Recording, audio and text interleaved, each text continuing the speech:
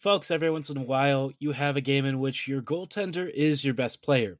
Not always the most ideal of outcomes, right?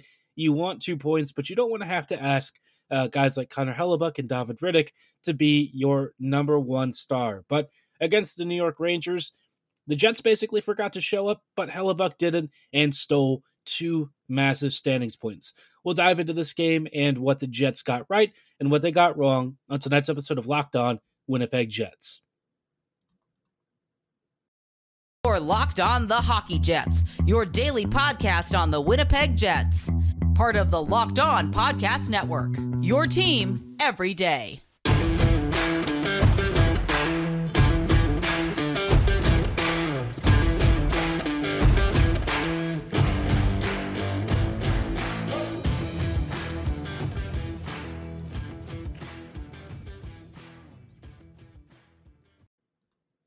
Hello, friends, and welcome to tonight's episode of Locked On Winnipeg Jets, part of the Locked On Podcast Network, your team every day.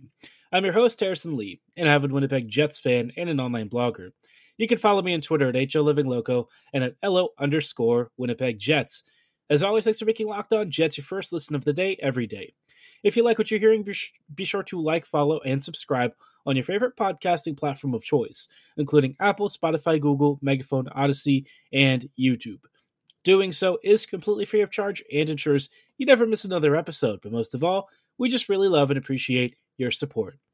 Now, like I said on tonight's episode, we're going to dive into Winnipeg versus the New York Rangers, a game in which the Jets, quite frankly, just didn't really seem like, that they'd even left the Prudential Center from last night.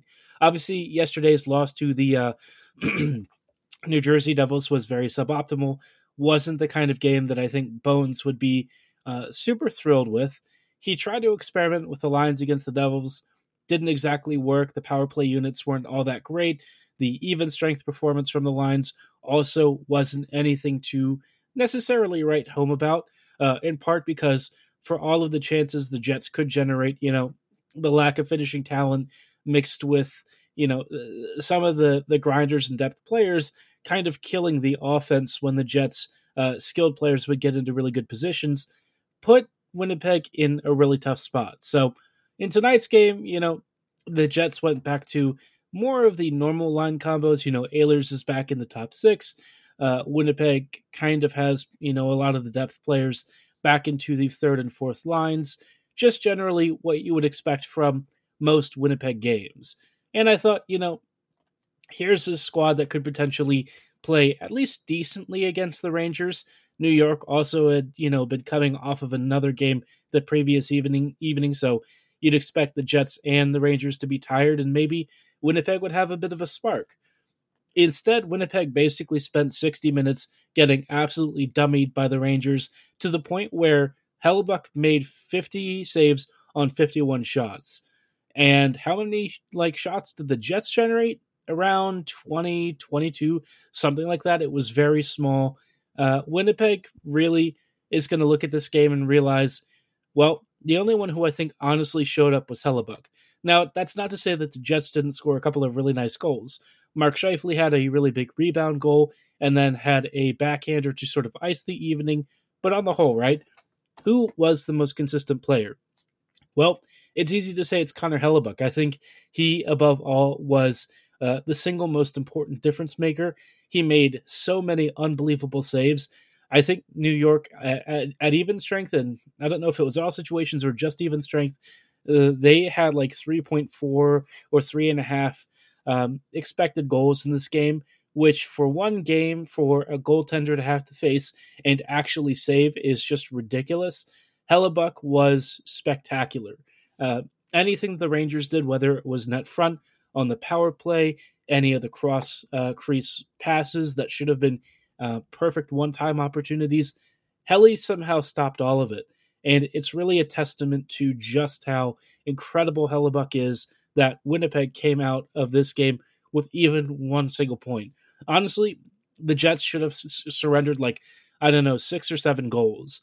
That's how bad this game was. But thanks to Hellebuck being Hellebuck, the Jets come out of this with a 4-1 victory. So, yeah, I think once in a while you do have to ask, your goalie to steal a game or two. And when you have Hellebuck, that's a very easy ask.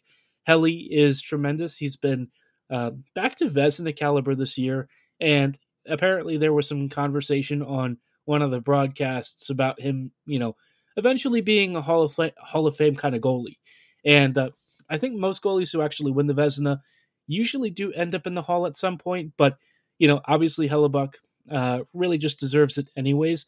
He is a model of consistency, of excellence, and I think this game is just yet another, I don't know what you would say, like a feather in his cap.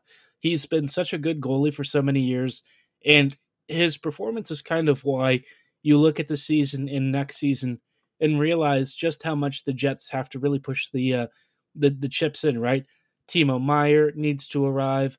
Another middle six forward of some point, of some caliber, needs to come in. The Jets can't really afford to waste years like this where the best goalie in the league is playing for your team.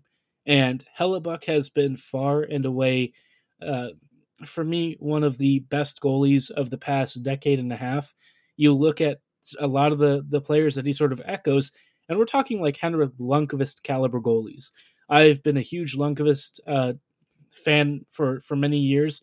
I think he is, most comfortably the most similar goalie that we've seen to what Hellebuck has done year in and year out. John Gibson also being another one, but for the purpose of this Rangers game, I think Lundqvist is a really fun comparison. Maybe stuck on teams that aren't nearly as good as their records, but because of the man between the pipes, it hasn't always mattered. And for the Jets, that was a really big deal in which they had to get 2 points. I mean, the Jets were facing a situation in which they're slipping in the Central Division. The Avs are gaining, the Wild are gaining, and Dallas, has kind of hit a little bit of a rough patch here and there, but the Jets really need to keep pace. So, Hellebuck, if you have one takeaway from this game, it's that Hellebuck was tremendous. Now, what else did the Jets do right, and what did they really get wrong? We'll dive into that in just a moment, but before we go any further, I do want to shout out our friends and partners at FanDuel. The midway point of the NBA season is here, and now is the perfect time to download FanDuel, America's #1 sportsbook. New customers get a no-sweat first bet of up to $1,000, which is bonus bets back if your first bet doesn't win. Just download the FanDuel Sportsbook app. It's safe, secure, and super easy to use. You can bet on everything from money lines to point scores to even the number of threes drained. If you're interested in betting on just how many points LeBron James is going to continue to add to the new point scoring record, that is something you could certainly do. Maybe you want to bet on the number of threes Steph Curry is going to drain, trying to get the Golden State Warriors back into some sort of competitive state. Or maybe you think it's time to bet on the Celtics again as yet another repeat champion. Let me know who you're betting on this year, but no matter what, FanDuel is the #1 place to cast your votes on your favorite NBA players or teams. And of course, FanDuel lets you combine your bets for an even bigger payout with the same game parlay. Don't miss the chance to get your no-sweat first bet of up to $1,000 in bonus bets when you go to FanDuel.com/lockedon. That's FanDuel.com/lockedon to learn more. Make every moment more with FanDuel, an official sports betting partner of the NBA.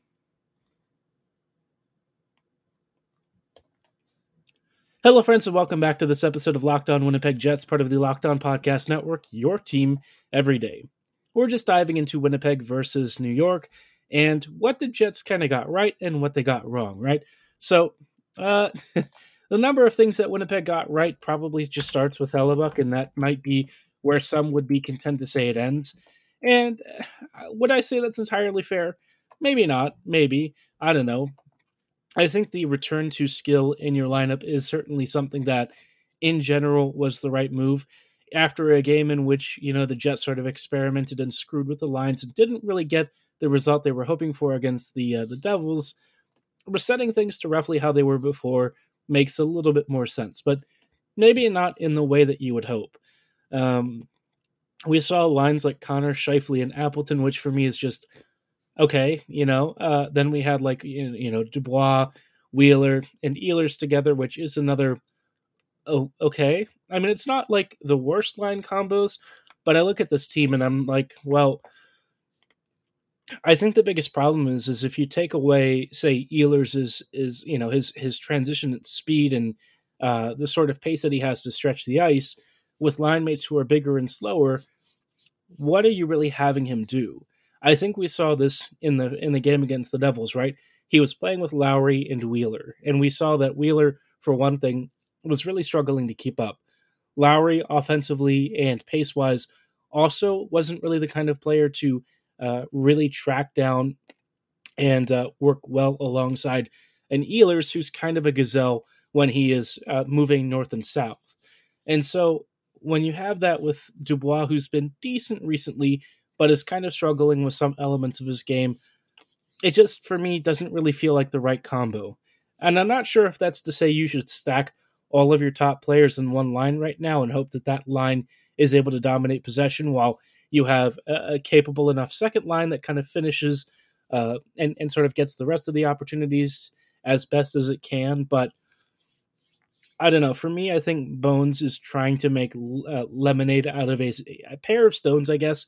But by the same token, could he have also done better than he's recently been doing with some of the lineups? Probably. But at the end of the day, I think the biggest problem with the Jets right now is that there's just not enough scoring talent to go around.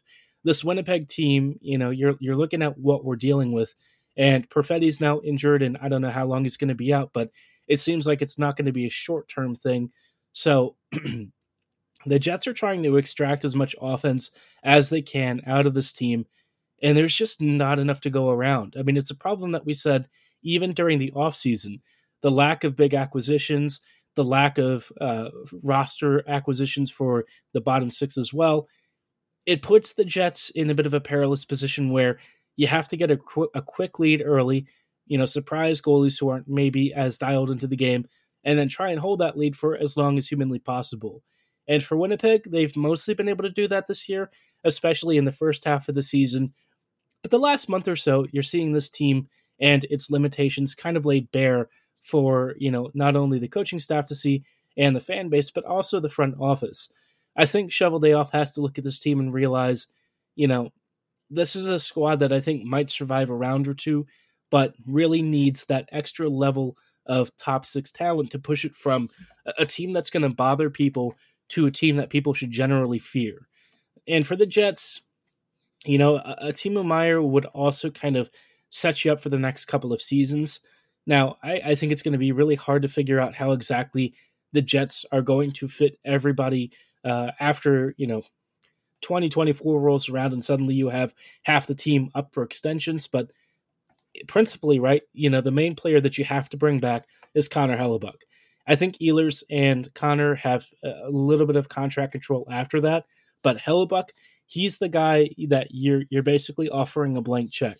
Is there a risk that he's going to decline? Obviously, he's going to age, and as most goalies age, you do see some declines in returns from them, even amongst the elites. But I do think with Hellebuyck being the way he is, and kind of, I guess, how repeatable his style is, that big, boring, technically sound, and very strong sort of style of goaltending where you don't have to move as much, you're very efficient. Maybe Helly is going to last a little bit longer. It's hard to say. Goalie aging curves are kind of a toss-up. But for all intents and purposes, right, the next 2 to 3 years are what you're looking at. And so for the Jets, if they can acquire that talent to really push this team into the next level, games like this in which, the Jets kind of got by on luck and goaltending are going to be less of an occurrence.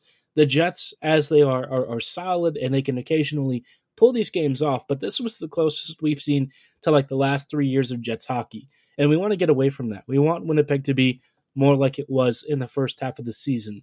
Fast, aggressive, occasionally a little loose, but, at least if you're going to exchange chances, the main thing that you want to see is that Winnipeg is still controlling the, overall edge in expected goals and scoring chances. And I think this team can still get to that point, but without that additional scoring help, this team is going to really struggle to outplay opponents that, quite frankly, have just been better than the Jets in most categories. So a lot to stew on, but in the meantime, the Jets are about to head on to another last leg of the tour of New York, and I think this is a team that's going to be a tough one for the Jets.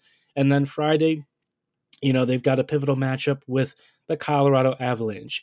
And I kind of want to talk about these next two games because I think we can learn a little bit more about how the Jets view some of their assets like Dylan Sandberg and Logan Stanley, especially as, Logan Stanley drew into this game against the Rangers after Sandberg had such a really good stretch of, games over the last couple of months. So we'll dive into that in just a moment. But before we go any further, I do want to shout out our friends and partners at Athletic Greens. Our next partner has a product that I use literally every day. I started taking AG1 because I was looking for a boost to my immune system and something to get my daily routines going. Obviously, there's lots of crazy viruses and bacteria running around right now, so fortifying your immune system really couldn't come at a more important time, and that's why AG1 is excellent. With one delicious scoop, you're absorbing 75 high-quality vitamins, minerals, whole food source superfoods, probiotics, and adaptogens. It's lifestyle-friendly, whether you've got keto, paleo, vegan, dairy-free, or gluten-free dietary restrictions. It contains less than 1 gram of sugar. It tastes great, and best of all, a lot of you are probably concerned about GMOs, nasty chemicals, or weird additives. And, AG1 is free of all of that. And, don't just take my word for it. It comes backed by over 7,000 5-star reviews from pro athletes, trainers, and folks just like you who are looking for a really affordable micro habit that you only have to do, once a day. It keeps your immune system going. And best of all, it costs less than $3 a day, which is a lot cheaper than your average cold brew. So right now, it's time to reclaim your health and arm your immune system with convenient daily nutrition. It's just 1 scoop in a cup of water every single day. That's it. No need for a million different pills and supplements to look out for your health. And to make it easy, Athletic Greens is going to give you a free 1-year supply of immune-supporting vitamin D and 5 free travel packs with your first purchase. All you have to do is visit athleticgreens.com/NHL Network. Again, that is athleticgreens.com/NHL Network to take ownership over your health and pick up the ultimate daily nutritional insurance.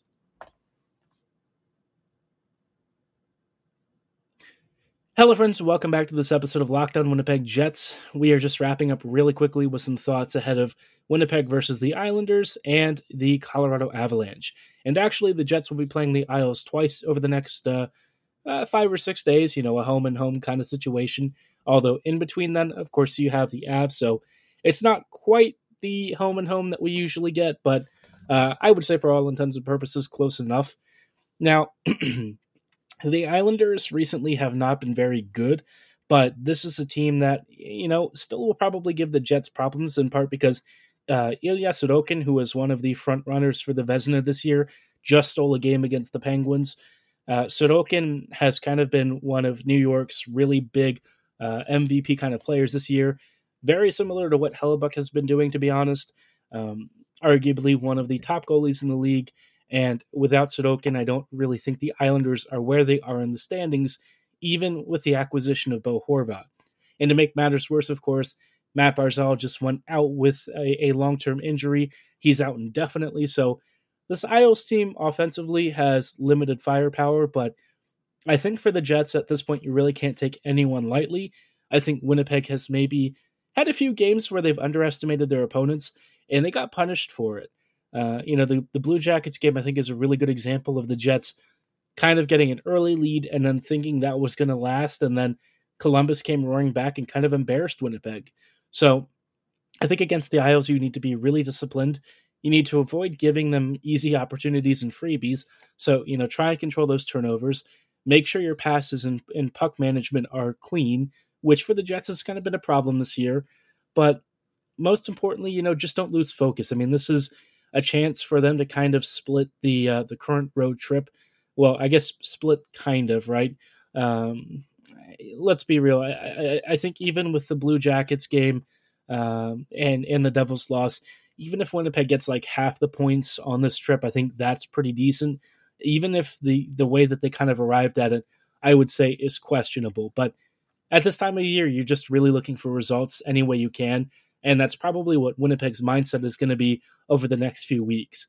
Now, the Avs game is going to be really interesting, right? Because Winnipeg is trying to, rotate like the defense and stuff. And one of the things that I've seen Bones doing recently is occasionally tossing in Logan Stanley over Dylan Sandberg, which he did against the Rangers, and I don't really understand why. Logan is the kind of player who really needs very specific conditions to be very successful, and that's not playing against really fast, really skilled players routinely. And we saw sometimes Logan Stanley and Neil Pionk pair together, which, yeah, you're just going to not be able to play that pairing very much at all. It gives you two other good pairings in Morrissey DeMello and Schmidt and whoever else he's usually going to play with, Dylan, typically, if it's not Sandberg.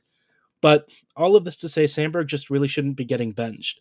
I get if you're trying to give Stanley some reps here and there because you like him, he's a hard worker, and you want to reward players who are doing really well in practice and trying to really work on the elements of their game that you want them to round out. But by the same token, it's really important to not make your life harder. And if you have Sandberg out, suddenly Winnipeg's defensive structure takes a bit of a hit. You can only afford one really bad player on this defense, and if it's going to be Pionk, that's okay.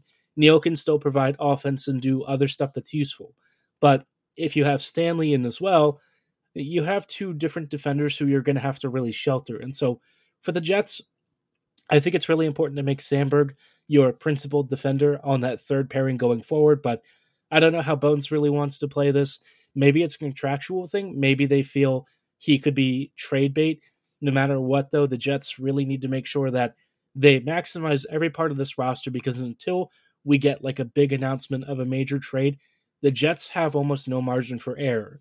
That was true at the start of the season, and it's especially true right now. So let me know how you feel about Winnipeg's performance recently. Do you think the team is trending in the wrong direction? How do you think Winnipeg is going to try and get by this with such little scoring depth? Drop your thoughts in the comments below and at my social medias at HLivingLoco and at LO_Winnipeg Jets. For tonight's episode, though, that is going to be all the time that we have. I thank you so much for listening. We will be back here tomorrow, so be sure to like, follow, and subscribe. And as always, have a great night, and go Jets go.